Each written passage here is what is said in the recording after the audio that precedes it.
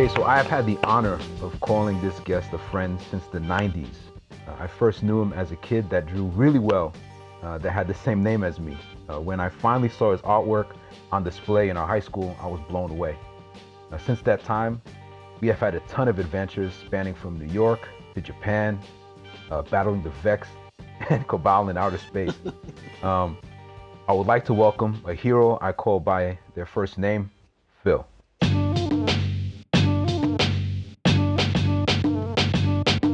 What's going on, man? Yes, hello. Thank you for having me. This is great. We've had a lot of adventures, and our friendship spans the sort of legendary status of Frodo and Aragon and Yeah, man. Gandalf. Like from the depths to the highest ascension of anything that anybody can Yeah, think man. of.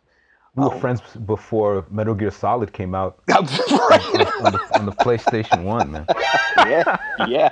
And the group of you guys even go back further than that. So Yeah, I came into the party, I came into the story when there was such a rich history already established, and that's kind of what I enjoyed the most about being friends with you guys, is because I was getting, and you guys never withheld the information. You told your story and your lore with such honesty and yeah. such inclusiveness that could not be friends with you guys. Yeah, man. I mean, yeah, I think it was just like everything just clicked, you know. Yeah, for sure.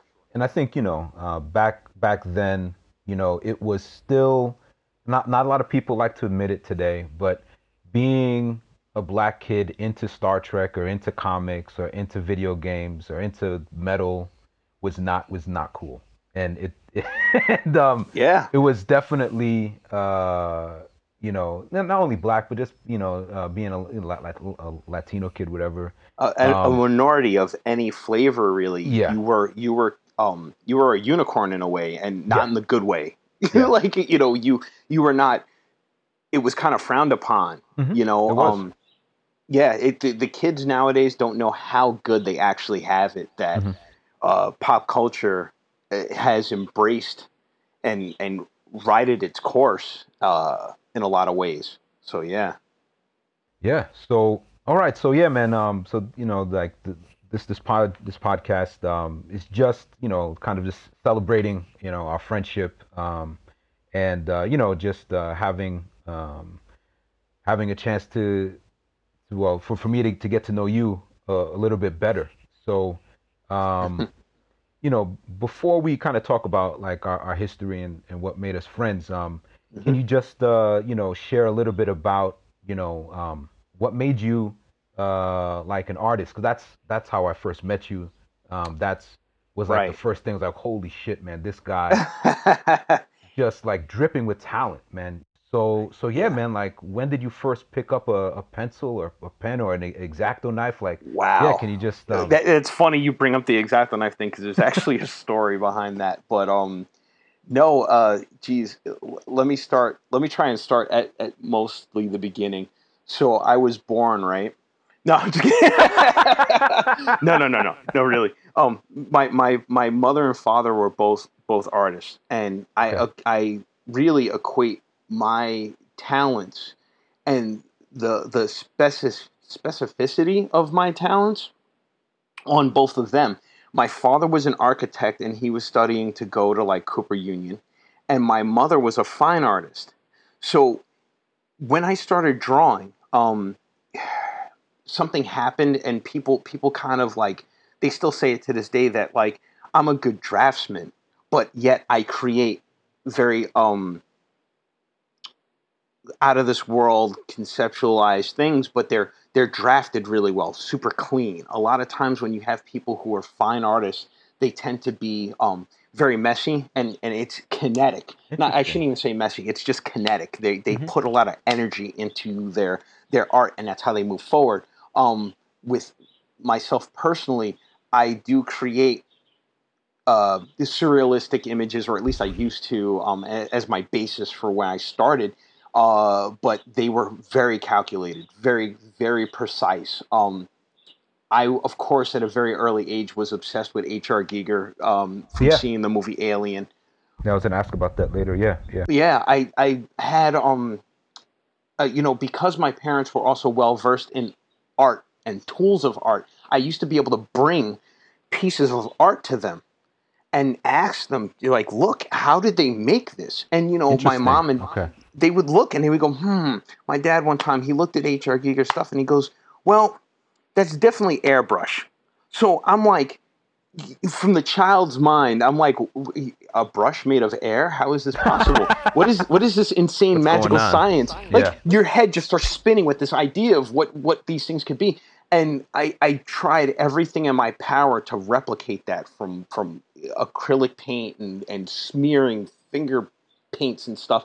Hmm. And one day I discovered that a ballpoint pen, if I take my time, like really take my time, I can replicate these almost airbrushed images. And that brings me to about the time frame where I met you and everyone else. Okay. And so that's This is how like what, that 97, yeah yeah 96? Yeah. yeah, it might have been 97, 98. But like that was the imagery that like I think when you guys had finally first approached me and asked me who I was and stuff like that was after the gallery show in Brentwood, where I did have some of my pen and ink drawings in that. And yeah, but outside of that, I have had an unbelievable amount of influences as far as and have been unbelievably lucky to be in the right places at the right times and been given opportunities by people who didn't know me from Adam, but Hmm. kind of saw a little potential.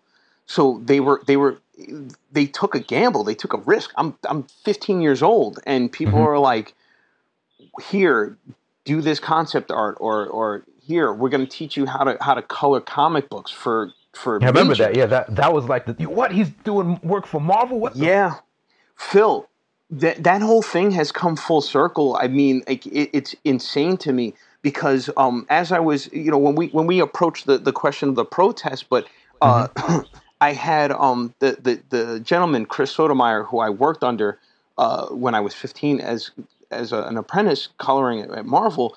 He actually joined me and my wife and Hugo and Galen and all these other people Wow. at the first protest. And it, in a lot of ways, we were all feeling frustrated. We were all feeling helpless. And I remember we were talking and I was like, hey man, look, we're going to do this protest. Why don't you come? And ever since then, he's been, it like reinvigorated him, but Wow. that's neither here nor there. I just want to talk about the full circle of this. Yeah, yeah. So he's been working on a book currently called The Question, Okay. and it's illustrated by Bill Sienkiewicz, who, back when I was in elementary school, there was a project that we had where it was like, what do I want to be when I grow up? Hmm. So they wanted you to kind of be like, what career path do you want to take? I think I was in maybe like fifth grade. What is your career path? What do you want to do? I said, fine, I want to be an artist. Hmm.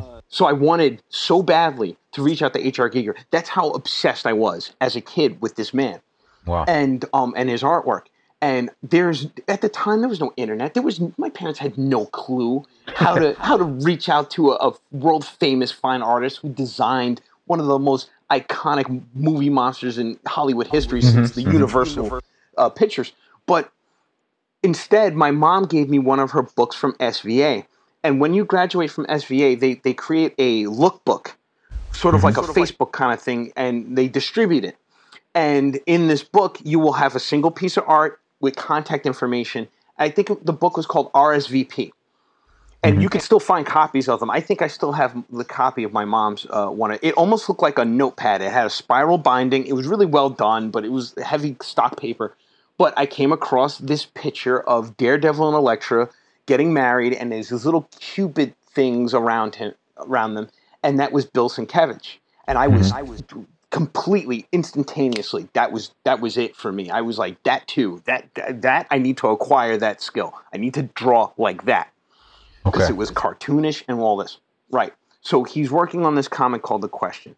Bill Sienkiewicz did the inking. Dennis Cohen, who is a legendary illustrator as well. I want to make sure I get this right. I'm pretty sure Dennis Cohen is doing the pencils. Bill Sienkiewicz is inking, and then Chris Sotomayor is the colorist. Okay.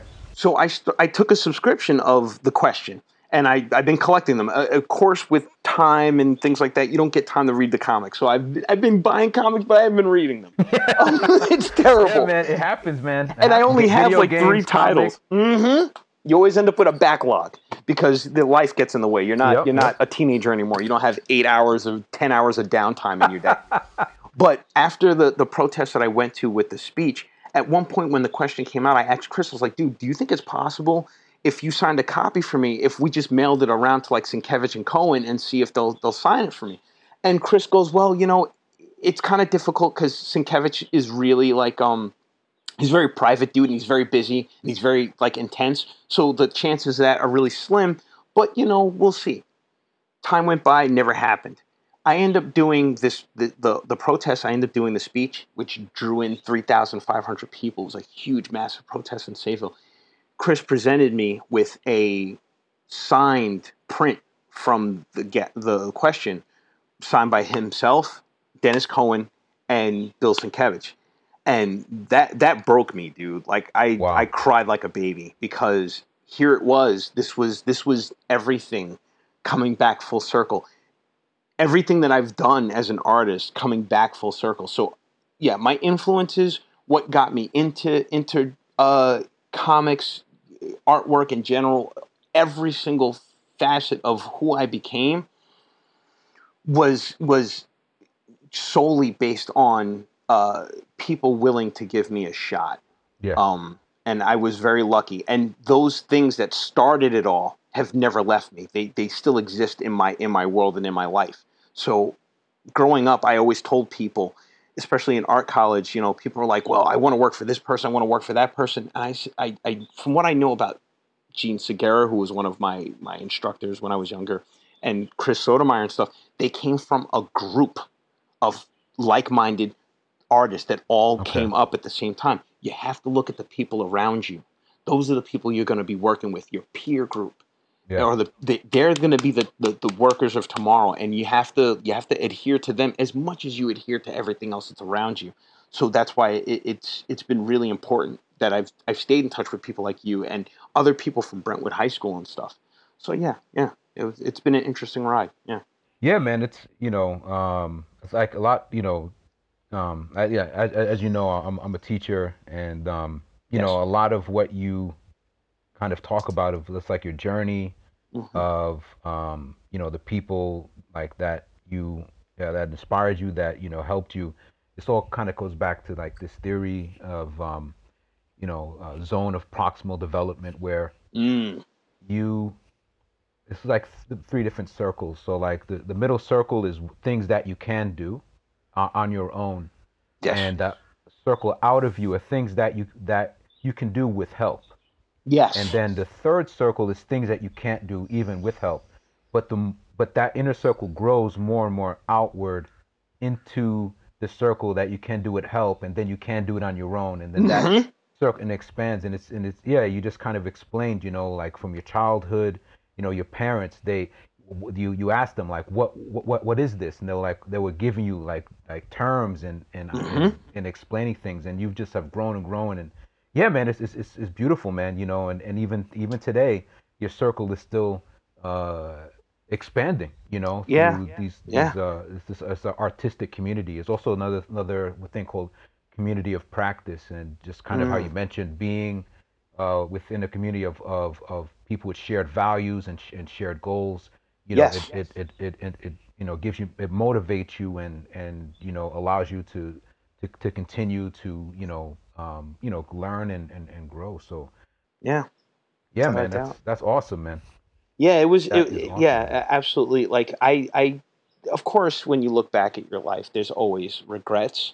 But I feel like there's been so much. I've been handed so much and given so many opportunities that like I have a hard time looking back in anger at the people around me. I mean, circumstances are circumstances, but I have really been lucky with the people that I've been exposed to. And the people who valued me over the years, including my friends. I mean, look at us now sitting here doing this podcast, which is great. I mean, I love it. But yeah. Oh, let me give you the side story about the X-Acto knife. Okay, yeah, man, yeah. My father, he has taught me so much about the workman and the craftsman side of things. So that's how I learned how to build things and stuff. But when I was about 6 or 7 years old, this man gave me a full X-Acto knife set and balsa wood so I can carve things because I was Oh obsessed man. with carving things. Phil, it is by the grace of God that I have all my digits still.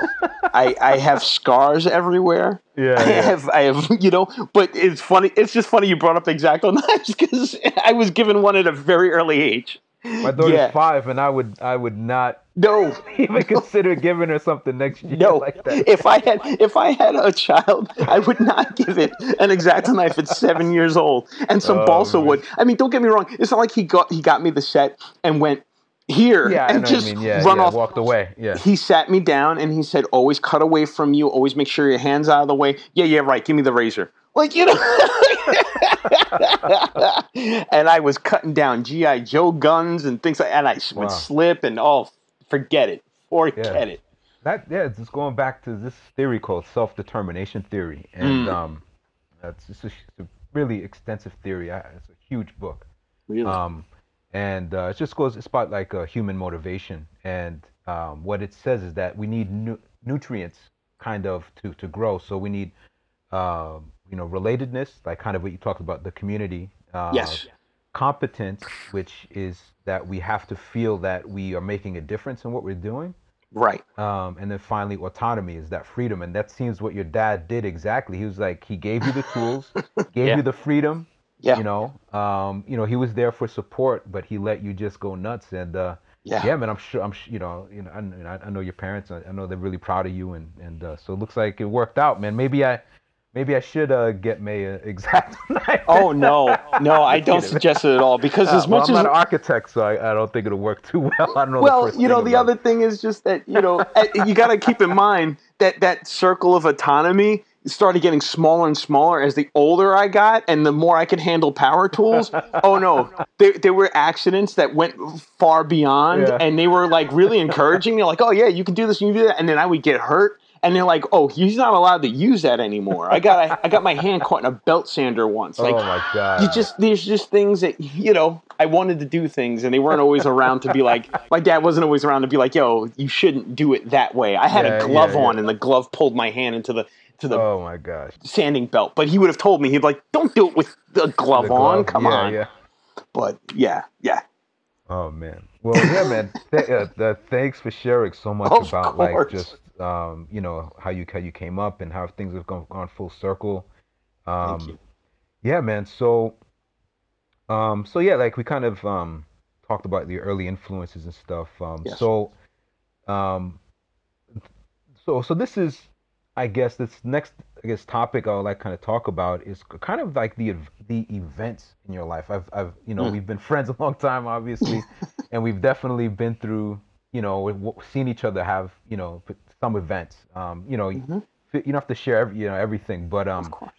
so what are some like happenings or things that shifted your kind of you can take it in any direction you want. It can just like your artistic self or your life trajectory. Could be like with schooling. I know you have a lot of history with that. Yeah. Some of events that have Good and bad. Good and bad. changed the Yeah. course of my approach to being an artist. Artist or just life. Any Just life direction you in like to go. general. Yeah. Sure. Anything. Any way. Sure. Wow.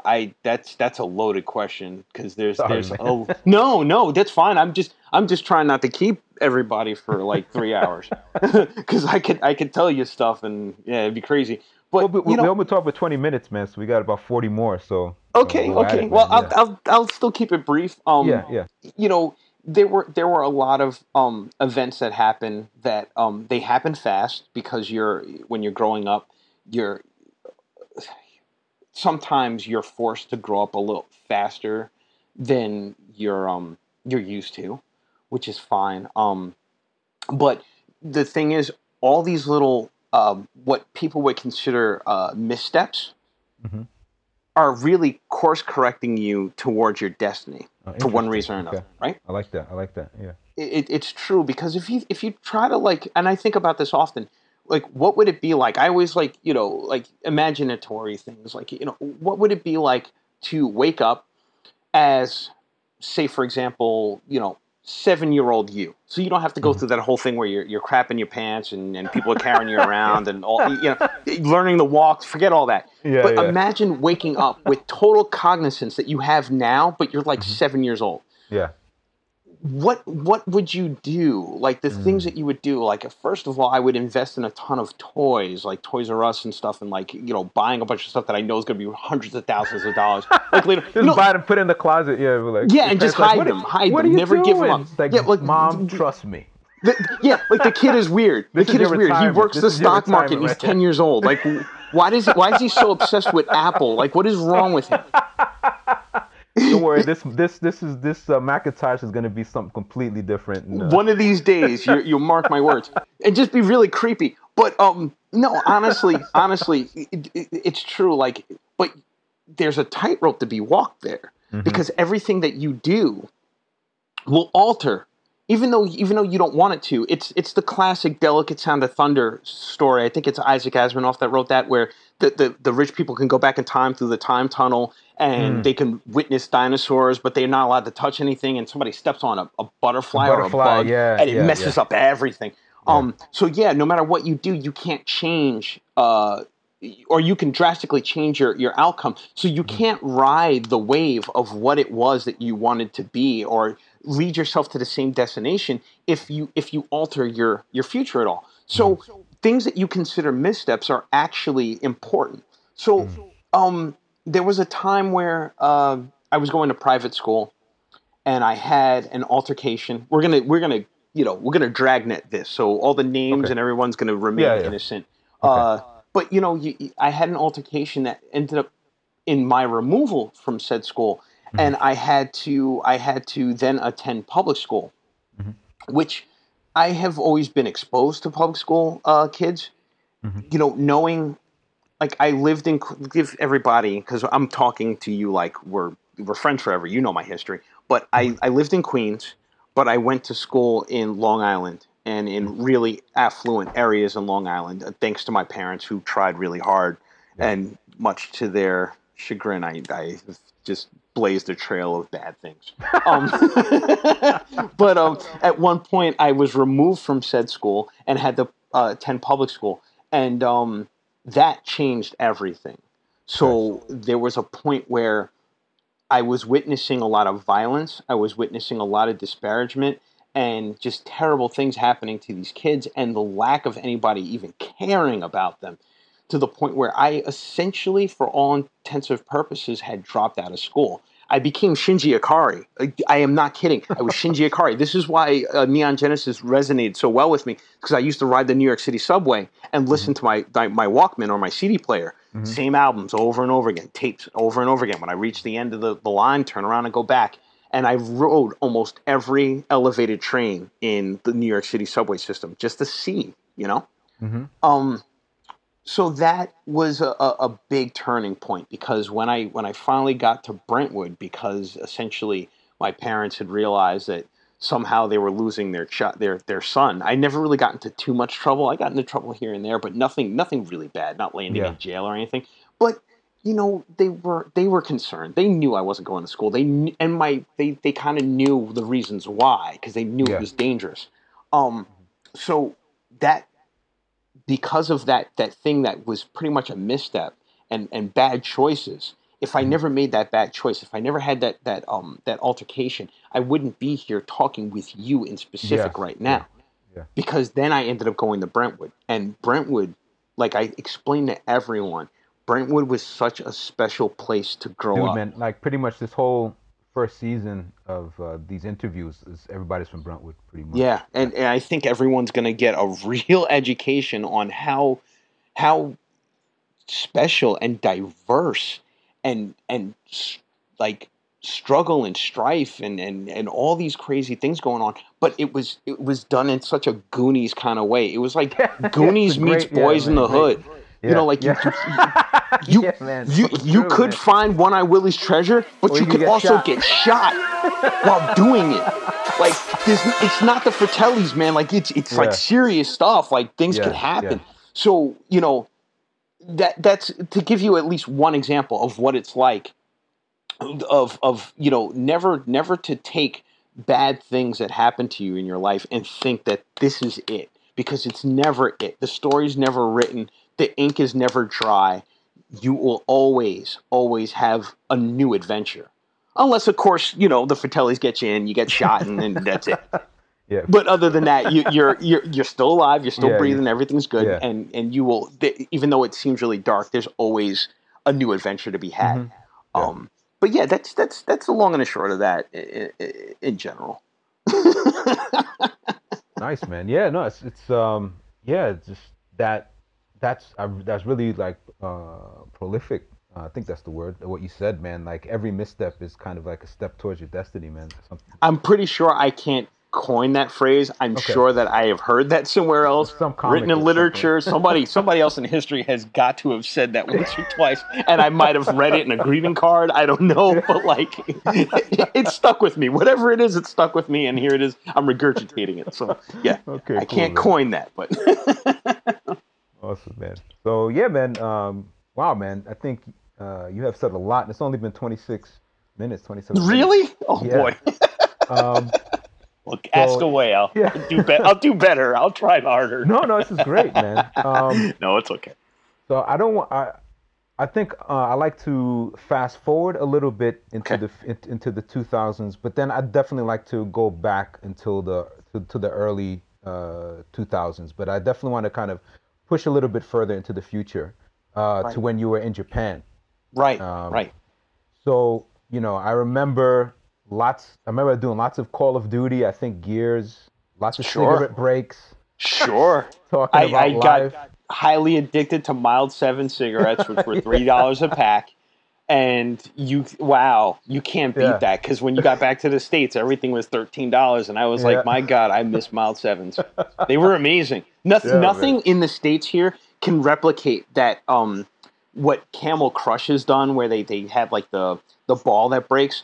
I remember when I was in Japan, they used to have the advertisements in the subway of the guy getting hit with a bucket of ice water. Yeah, And it was like, Mild 7s, this is where it's at. And it's like, I was like, yo, I gotta know what that's about. And it tasted amazing. Like they were Yeah. just phenomenal cigarettes. Yeah, And then I yeah. come back to the States, and there's been nothing like it. Nothing. I mean, Nothing, yeah. I don't smoke cigarettes anymore. I generally Yeah, vape. me neither. Yeah. Yeah, but man, if there was ever a gold standard, which is funny because they Yeah. were so cheap, but the gold standard of cigarettes. I'm not gonna lie, man.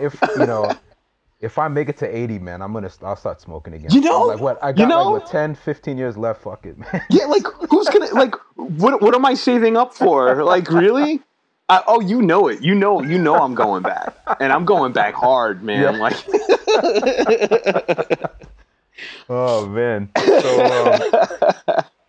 So there were two times that we met in Japan. The first time, Yeah.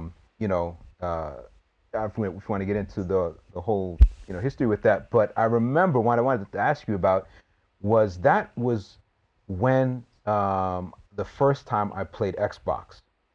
Was it? Yeah, I was, and you had like the high definition TV, probably 720p or something, maybe 1080p. Okay. And that blew me away. But what also blew me away at the time was that you said that you won a contest designing the Xbox face, the One of the face plates. Yeah. Can you talk that about was that a little story. bit? Sure. I mean, that you want to talk about missteps and synchronicity and oddball stuff that happened, Yeah. man. That story has so much history, but we'll start somewhere in the middle. Okay. I'm at a party for a store that's opened up. There's a famous store in Manhattan that's called Toy Tokyo, and at the time I was just like I basically worked in the shop. I'd answer people's questions and stuff, and I had enough knowledge and know-how for toys that they were just like, wow, yeah, you could just wander around the floor, make sure nobody steals anything and tell them about the toys. So it was a great job. I didn't get paid much, but it was a great job. And it exposed me to a lot of different people. So they opened up another location, which was called High Five in like HI-5, like the numeral 5, in the not the Village, in I think more closer to Dumbo, Brooklyn. It was like a Brooklyn location. Okay. And at this party, every heavy hitter in the toy design industry in the States was there and present. So I was seeing all these names and faces and all these other things. And a lot of my future career, excuse me, in the custom toy scene came from this one party at that night. But most importantly, I was introduced by this artist. His name is Tristan Eaton. He's pretty world famous. His brother Matt is such a nice guy. He is like the most inviting. Whenever you see somebody at a party, or we were at a party and Matt was there, you always found him talking to the person who was quiet in the corner, the person who just seemed a little like maybe uncomfortable, maybe a little nerdy. Nobody wanted to talk to them and stuff like that. So here I am standing in a corner, just like looking around the room, like at all these people, like, oh my God, look at all these artists, like some of the graffiti artists I like recognized and stuff like that, and designers and stuff. And the guy comes over to me, this big white dude comes over to me and goes, man, who's this sour-looking dude standing in the corner? What's your name? He puts his arm around my shoulder. And I'm like, who the hell is this lunatic? And I'm like, yo, I'm Phil. What's up? He's like, yeah, man. He's like, you an artist, dude? I was like, you're just hanging out, cool as a cucumber. What are you doing? And I was like, well, yeah, I'm sort of an artist. I'm not like these guys here. And he was like, man, forget all that noise. He was like, let me walk you around the room. I'll introduce you to people. Wow. Okay, great. So he starts introducing me to all types of people. I think he introduced me to his brother that night and a bunch of other names. But one of the most important people he introduced me to was this gentleman named Eric Orr.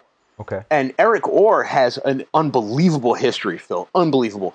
He worked with Keith Haring back in the day in the subways. Oh, wow. Yeah. Wow. No, this guy's history is deep. He designed Busy Bee's logo. Yeah, dude, like when it comes to hip hop, this guy is like, he's a legend. He's a legend. So I meet Eric, and Eric's just like this really nice, inviting guy. He's really chill, and he just kind of goes to me. He's like, hey man, he's like, I'm working on this project, right? And he's like, Mad Catz is having a contest. He's like, they're letting artists design 360 faceplates, and he goes, you know what? How would you like to design one? I said, sure. I'll give it the shot. Whatever. So in a couple of days, he gives me a blank, and I start working on it. Now, let's put this in perspective. I work in Astoria, Queens, but I live in New Paltz, upstate New York.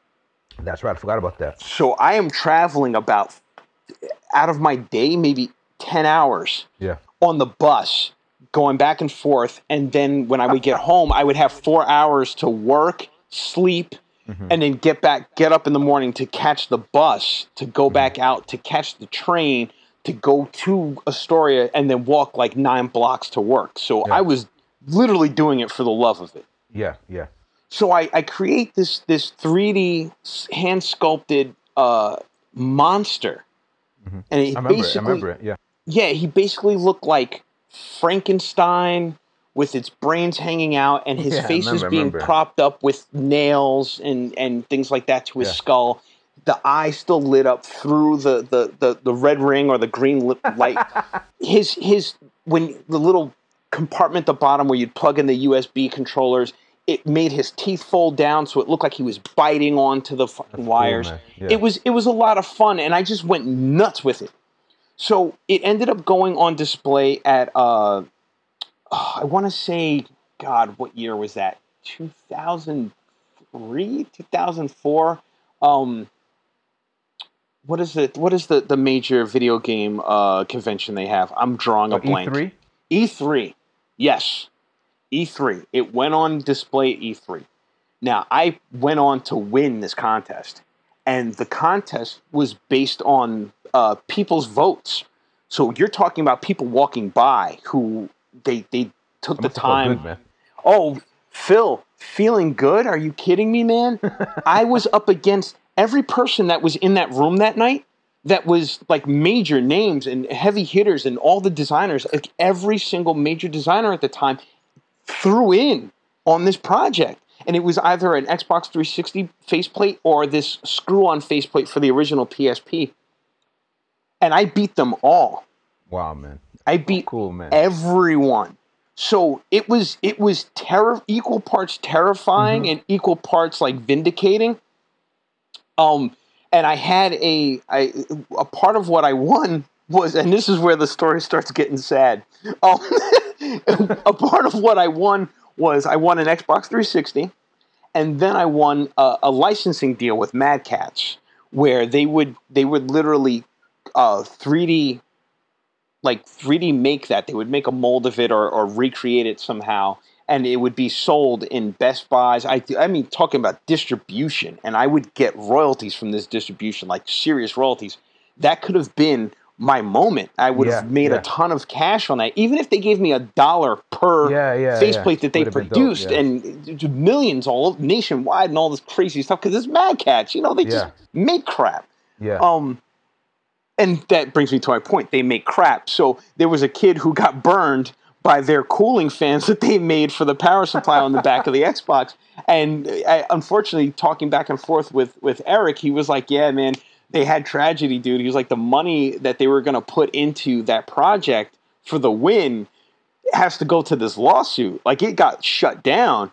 He was like, but it's a consolation. Here's another Xbox. And I'm like, bro, I own an Xbox. What are you talking about? Like, what's happening here? No fault on Eric at all. He handled it like a gentleman. Like he was never an issue for me. It was just so funny. He apologized. It was just sad around the room because I think because it was his baby. He convinced Mad Catz to do this, and Mad Catz kind of dropped the ball with their cheap production. That's nuts, man. It's a funny story. Man. I like that story. That story makes me laugh. But yeah, man, it's just, dude, it's just, I remember, just bits and pieces of it. But I remember just like, wow, man, that was so cool, man. I remember you telling me, and I was like, whoa, and just seeing everything come together, being a part of that. Yeah, because that was about like 2006, I think. Yeah. It had to be. Yeah, 2006. Had to be. Yeah. Had to be. Yeah, I mean, but again, we're talking about all these things and like how life handles you and the opportunities you're given.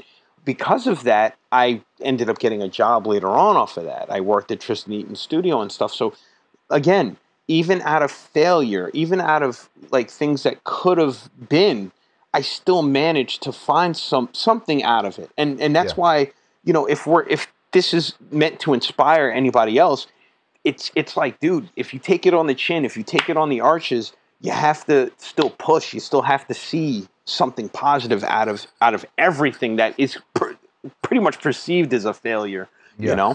But yeah. All right. So okay. So now I'm gonna press rewind and go back maybe about 7 years from that point, to Behind Enemy Lines. Oh boy.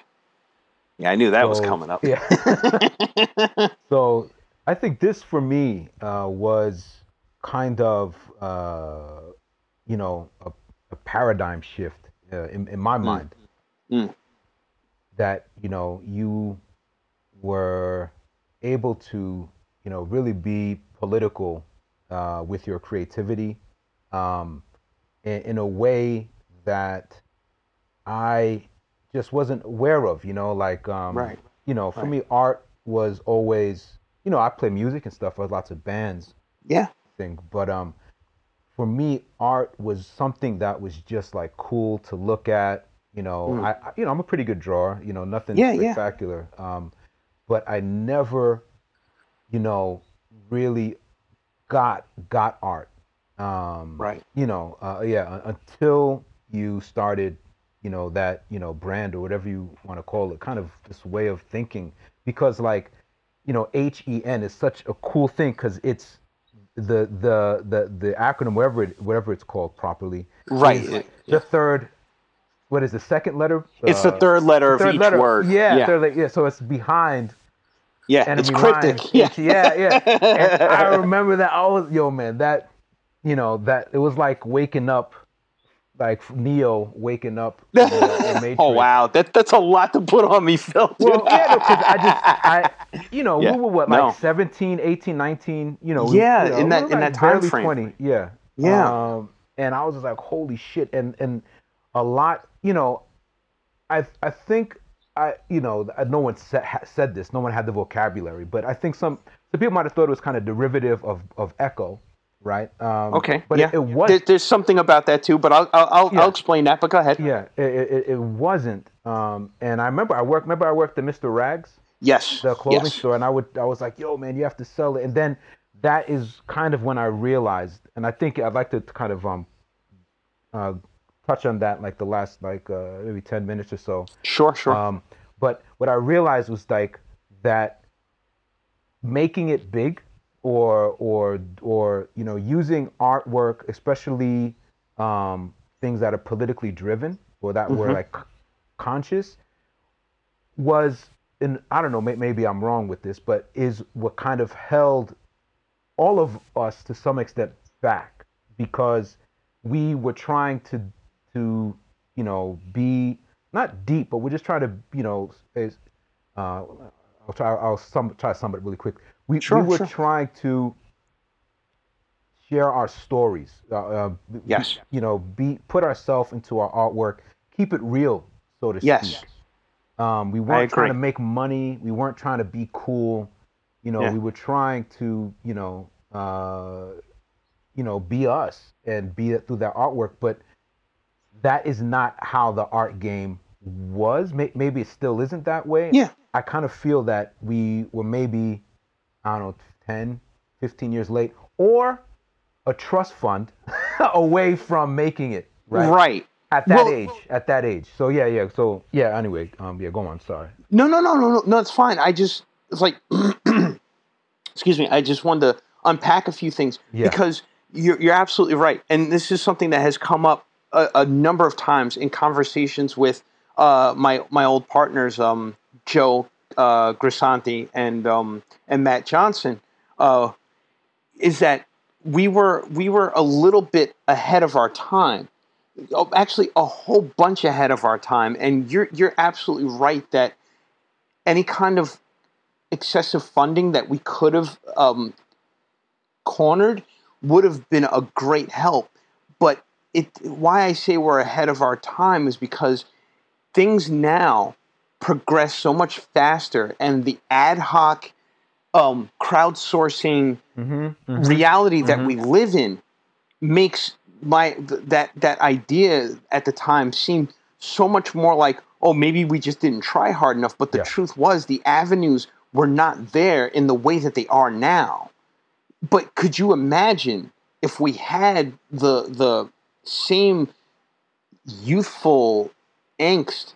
And it is, in a lot of ways, again, coming full circle, because the world that we live in is very relative, and it makes it very, Matt had texted me a while ago, and he was like,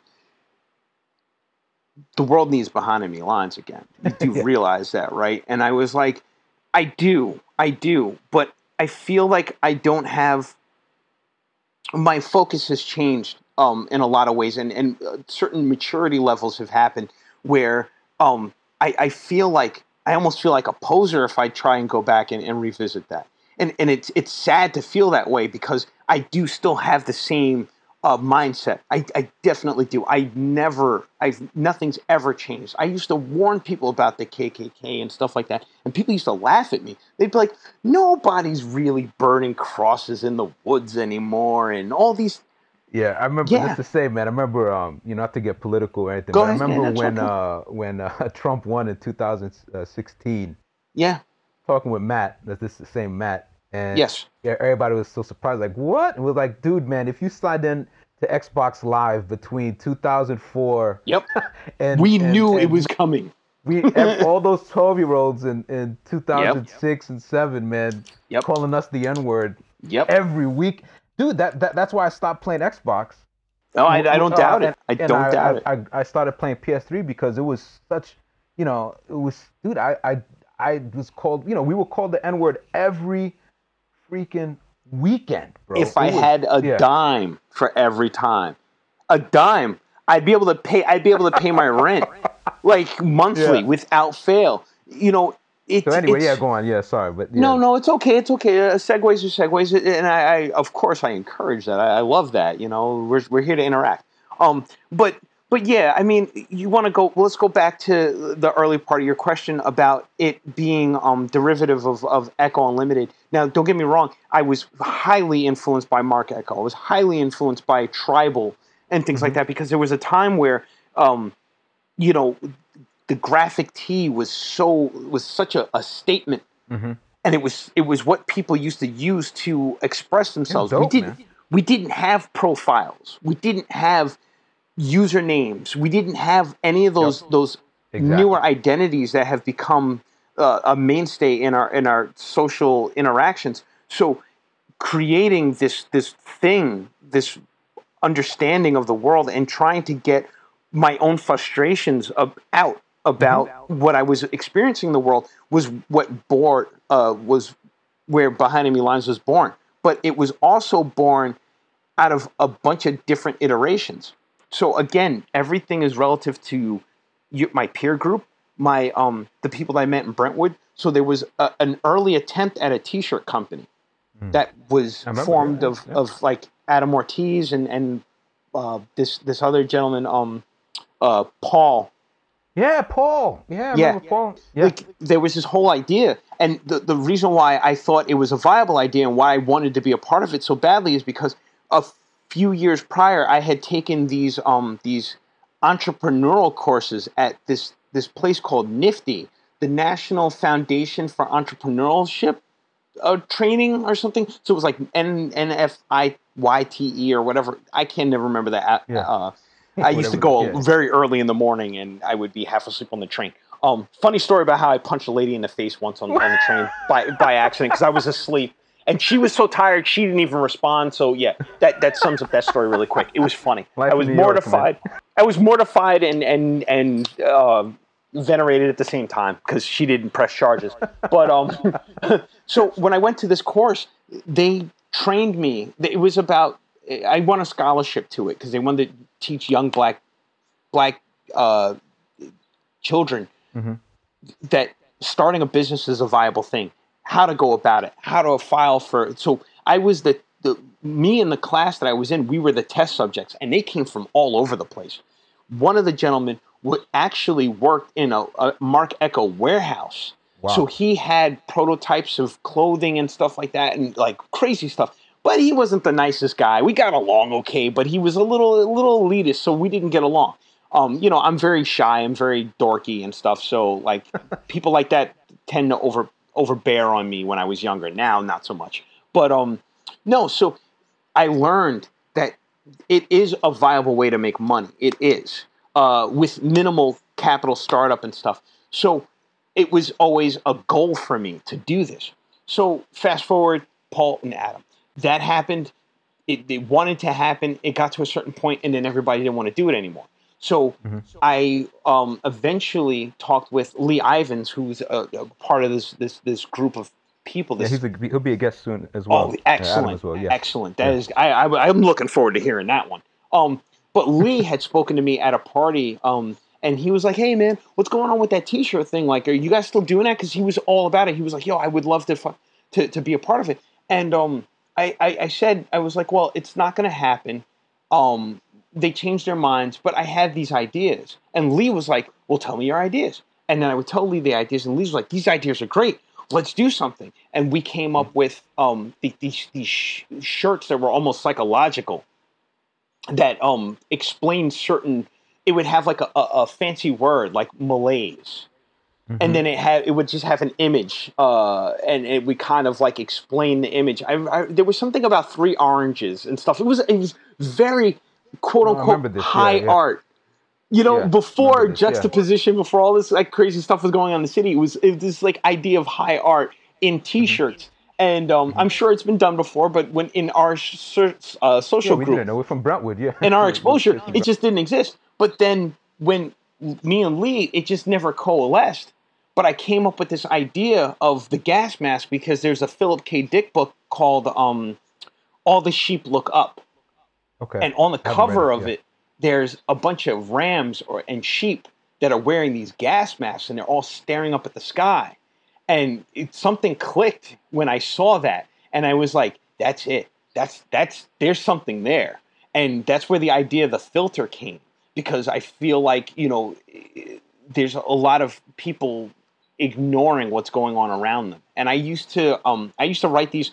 Remember in Fight Club when he was talking about writing the haikus, the all too specific haikus, and leaving them randomly around the office? I was doing that, but I was doing it through email. And I used to sit in Times Square or Port Authority, and I would start describing people around me and what I didn't like about them, and what I didn't like about society. And I would literally send it to a ton of people. And it was just social commentary. It was like Facebook before Facebook kind of thing. Yeah. And I mean, I was sending it to people that were working professionals. I know Chris Sotomayor had gotten a couple of them. I sent it to my sister. And I would always sign them, "Your ever faithful correspondent from behind enemy lines." Like that just became a thing for me. And people used to hit me back with, "Are you feeling okay? Do you need to talk to somebody? Are you feeling suicidal?" And it's like, no. Don't you feel this? Don't you understand that, like, there's a certain level of indolence and like, just people not paying attention to what's going on around them? And that's where all this evolved from. And it started becoming, like you said, more political and more political. And to this day, I mean, I went to see my parents not too long ago, and social distancing and all that stuff. So I had my mom open the back door, open the screen, open the basement door, and I ran through the house, went downstairs, and I found some Behind Enemy Lines shirts because I wanted to wear them to the protest because it was kind of embarrassing. Matt Johnson showed up, and he's got his hen shirt on, and I'm standing there like a goofball with some random shirt on. I think I had like a dollar sign that was made of a snake that's done by this artist named Jonathan Wayshak. I just love it because it's so subversive. And it's the only like few political shirts that I could wear without having curse words on it or really offending people. But like the idea of capitalism being this evil thing with iron nails going through it and a python that's ready to strike. So it wasn't too bad. But I was like, no, I got to have these shirts. I got to have them in my possession. And I have to wear them at these protests because people are starting to pay attention. So yeah, it was born out of this idea of kind of feeling out the future that we're currently dealing with. Yeah, because even like I saw one of your pictures from the protest. I remember that drawing of the guy handcuffed. Oh boy, that was shot by the, and that was what early 2000s maybe you made that. It had to be. People like, oh, this is too extreme, and it's like this is what's fucking happening, man. Dark stuff I used to draw. Yeah. No, go ahead. And it's happening. Yeah, it is happening. It's and that's what we're protesting. It's just so on the nose, and definitely, I think there's a lot to be said there. I think just me looking back at it, and just I never felt it. What your artwork it was too extreme or too explicit. I just remember feeling this is what's happening. And no one, as you said, behind enemy lines, everyone's ignoring it.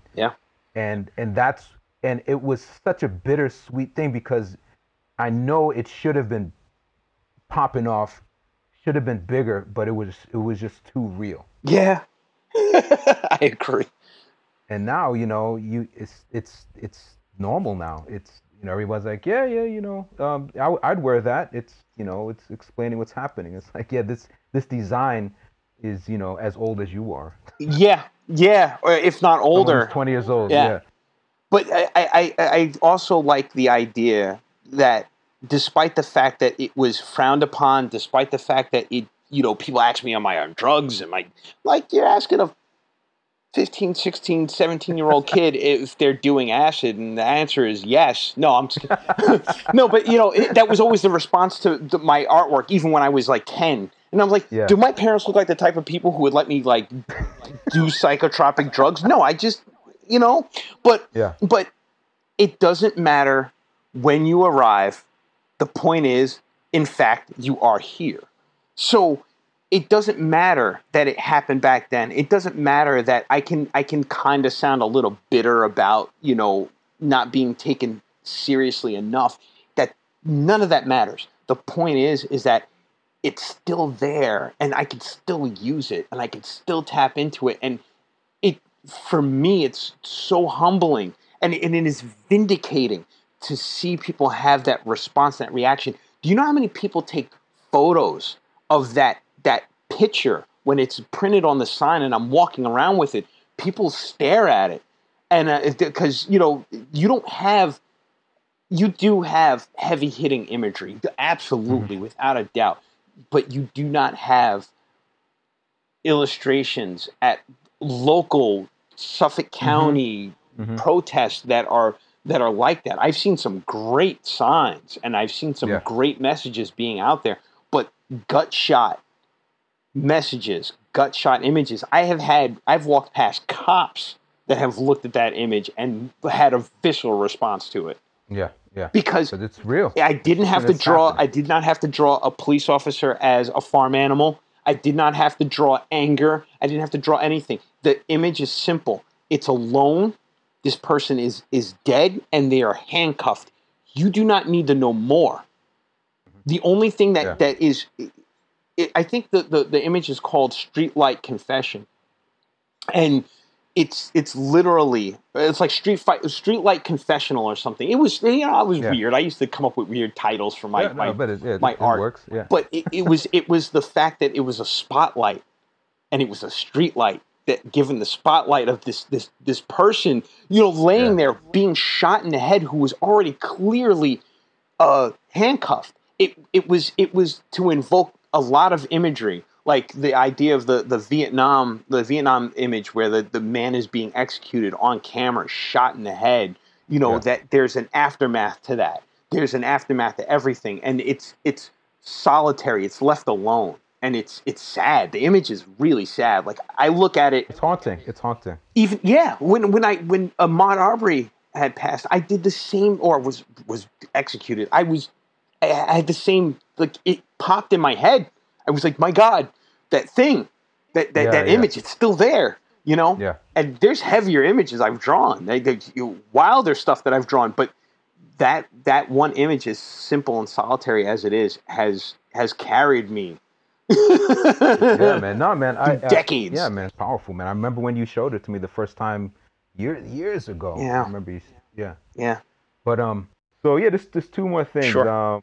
So what are you up to now, man? I mean, I know what you're up to, but it's kind of slightly similar, but also different. But I think I remember when you told me that you're going to do what you're doing now as a career. Yes. I was like, whoa, yeah. I know you could do it, but it was definitely something else. So, it diverted from everything that you've known about me so far. But the funny thing is, in a lot of ways, there were people like when Jeff Baptiste came to me, and he, let's let the cat out of the bag. I instead of just being a regular illustrator and a sculptor and all the other things that I've tried in my and still practice to this day, I decided to take on tattooing on top of it. But there were people like Jeff Baptiste who came to me, and he said, man, he was like, I'm finally getting a tattoo, because man, the loyalty of Jeff Baptiste is legendary. Like he is just that guy. You cannot. He'll be a guest as well. Oh yeah, absolutely. Yeah. And another person that everybody's going to have a lot of fun hearing, because you think I can tell stories. Just wait until Jeff starts telling stories. Yeah. But he's the loyalty of Jeff is just something that is astounding. Like you're in awe of it. I am forever in awe of that man. But he was like, I was waiting to get a tattoo from you. He was like, I knew that this is where you were going to end up. Like you not end up, but I knew this was an avenue that you were going to take eventually, and I was waiting for you. So that was like really like wildly humbling and like kind of like, wow, you know what? He's right. When I was a kid, I used to get in trouble because I used to draw all over myself. I used to draw tribal all over my arms, and you get yelled at school and stuff like that. Yeah. And so like it's to me in the aftermath and the hindsight of it, it's not surprising that I took this route. But so basically, I do that, but I still design toys. I still have the love of sculpture. Yeah, amazing. Like your Terminator Stormtrooper mashup, man. I mean, yeah, that was a lot of fun. That was a lot of fun, and that was born out of a friend of mine giving me the Terminator skull from Loot Crate or something, and he goes to me, it's my friend Rick. He goes, do you think you could do anything with this? Like, if you were to do something with this, how would you customize this? And I look at it and I go, well, I don't know, Rick. I mean, what I would do, I would put LEDs in its eyes. Because he wanted some insight. Because he was like, maybe I'll do something like this. I said, okay, well, if you want to know what I would do, I would put LEDs in its eyes. I maybe, like, paint it, like, rust-colored, like it seen some damage and stuff. And he was like, you know what? That sounds too complex. Here, you can have the skull. Take it. And if you ever do anything with it, let me know. Let me see it. So it went on the shelf in the back of the shop. I have a small studio in the back of the tattoo shop. And at one point, I remember I was cleaning up and rearranging things, and I had this little DIY Stormtrooper helmet. It's just a little white vinyl helmet that they give you markers with, and you can paint it. And I was like, you know what? One of these days, maybe I'll paint one of these guys. And I put them on the shelf next to each other, completely accidental. And one of those eureka moments, I look at them, I'm like, what? That would fit inside of that, like perfectly to scale. Let's see. And I end up cutting this thing up and putting it together, and now it's this fun little piece that I've actually sold a handful of them. Yeah, man. Dude, it's awesome, man. Thank you. There's actually one gentleman. And again, everybody from Brentwood, friends and family. They're my family. You guys are my family. This guy, John Camacho, he buys one of every time I make one, and he makes me make different ones, and like that's so cool. It inspires me to do stuff. He's a great friend to have. Like a lot of people. I think a lot of my friends they go out of their way to just be like, what can you do with this?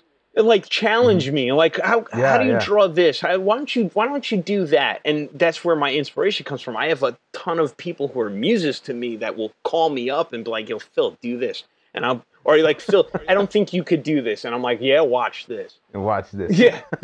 So we're taking that in a whole different direction in the next couple of months. I will be learning ZBrush, which is a digital sculpting program. And for games, It takes a little while to get the hang of it, but I've managed to have another friend of mine build me a PC that's pretty powerful that can handle it.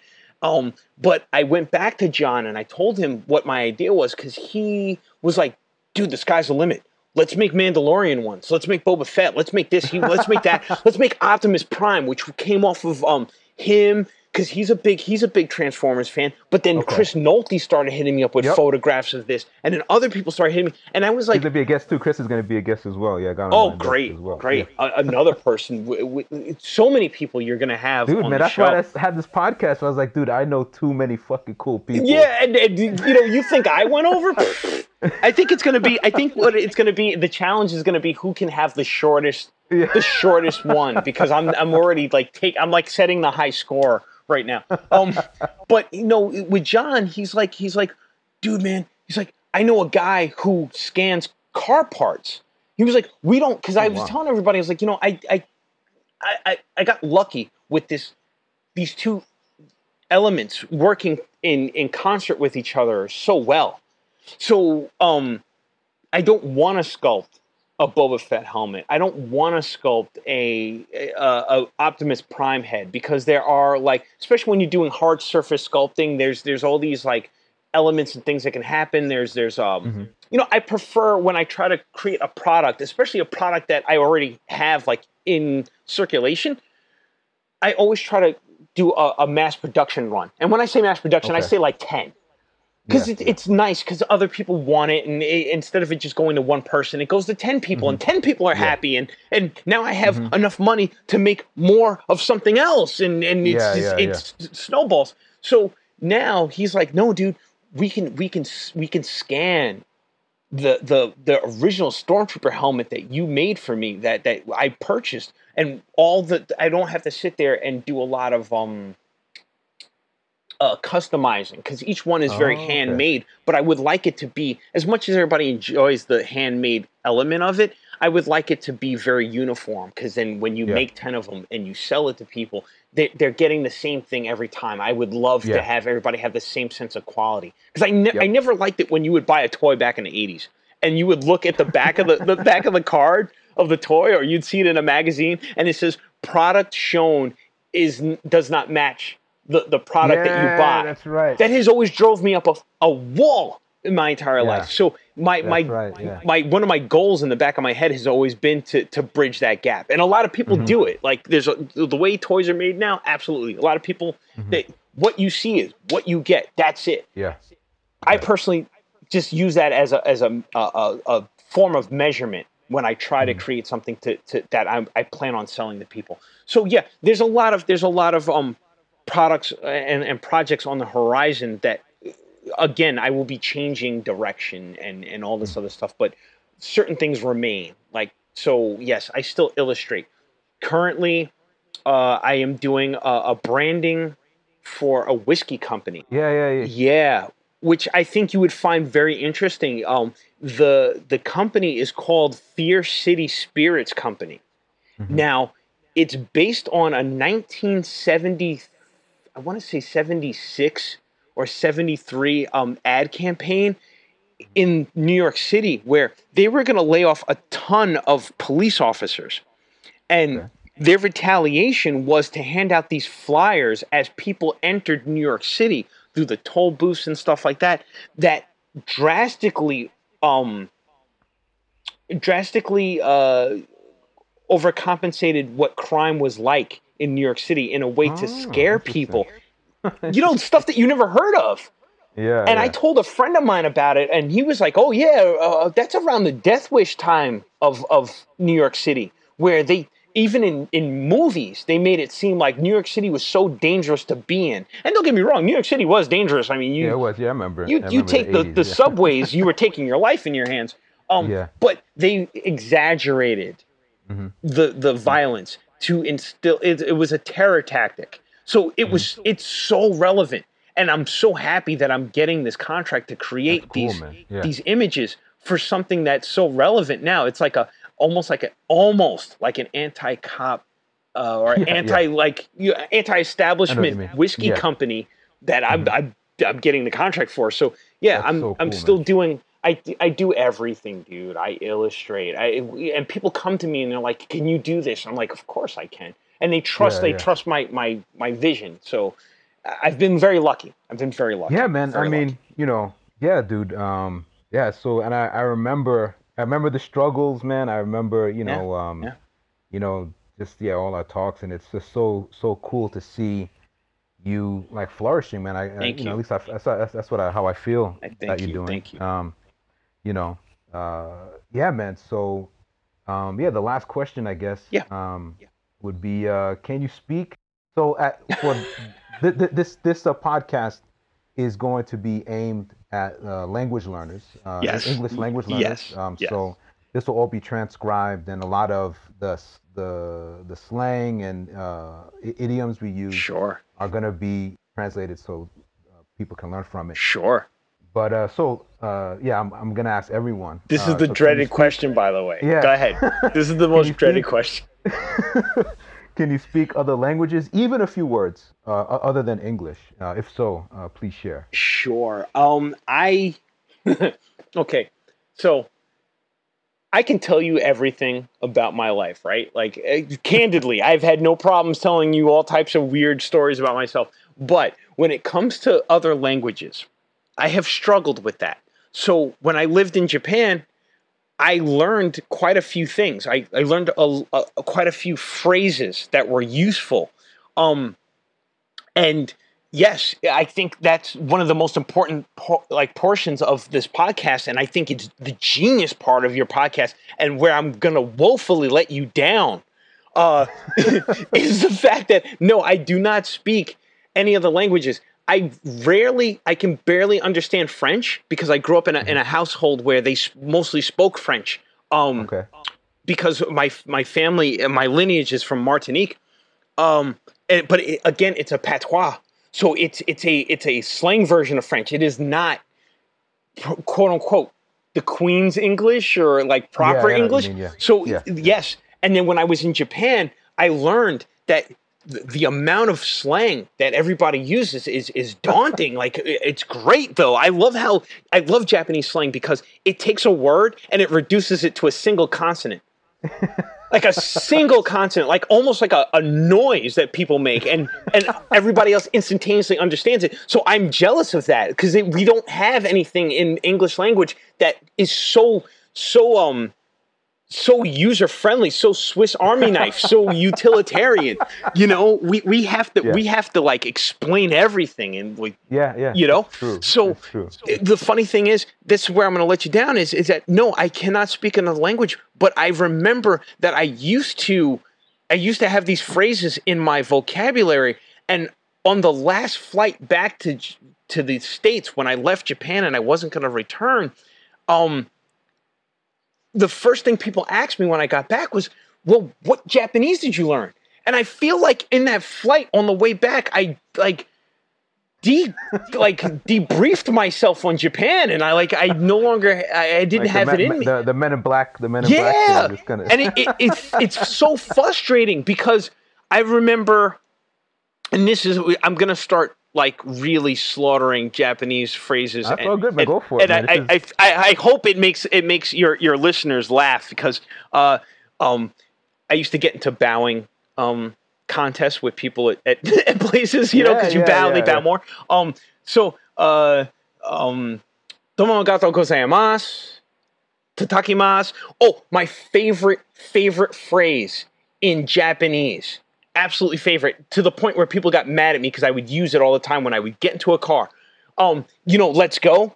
Ikimashyō. Ikimashyō. Like, dude, it is such a powerful phrase and such an energizing phrase. I love it. Ikimashyō. Like, we can do this. Like, I feel like if we started chanting Ikimashyō at protests and doing the Maori like dance at the same time, we will conquer any sort of civil rights problems that we're having instantaneously. I feel like cops would put their guns down, they would join us in the dance, and they would get empowered to be like, yes, let's go. Life can be good. Life can be good. Ikimashyō. You know, like, so yeah. That's my phrases. I know how to curse in French pretty proficiently. Go for it. Yeah. There was one that this is when I was a kid. This is how you knew you were in trouble. Like, you were in trouble. Like, so you were getting a beating. You were getting that island beating. It's gonna take me a second to conjure it, but it was how do you say this? Now I got all I can hear in my head is Ikimashyō. Fuck. Ikimashyō, yeah, it happens. Man. But no, it is Tuta mierda là.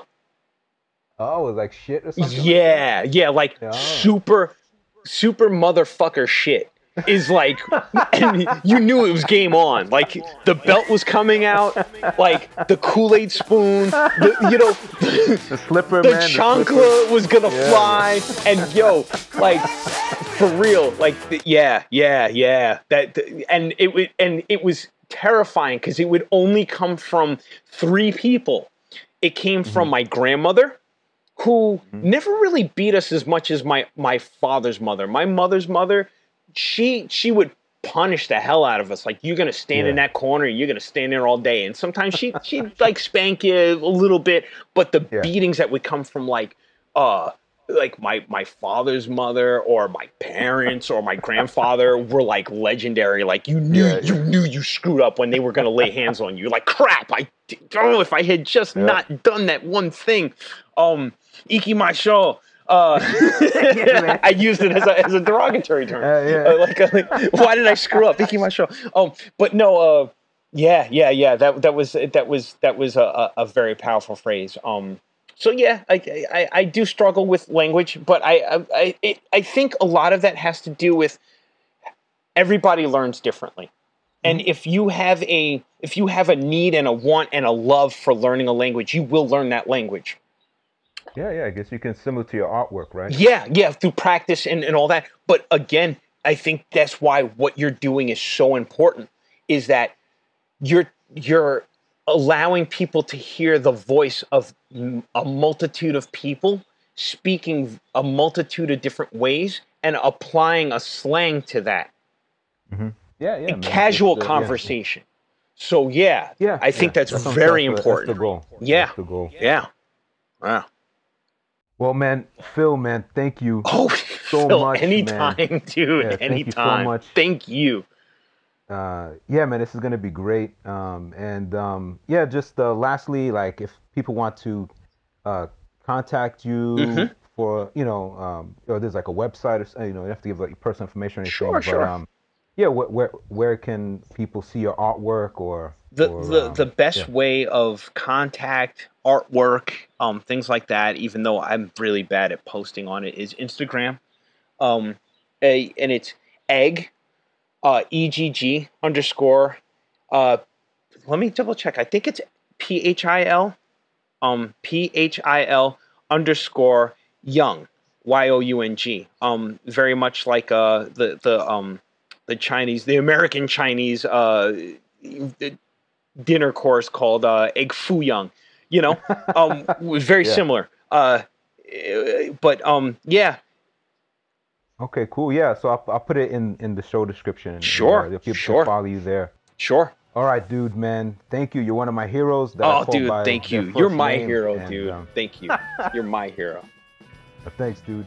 All right. Peace out. Thank you. We'll keep on talking. No, I wanted to let you do your outro and things like that, but we can keep talking. This is the outro. Yeah. Sayonara. Sayonara. Sayonara. Sayonara. Oh.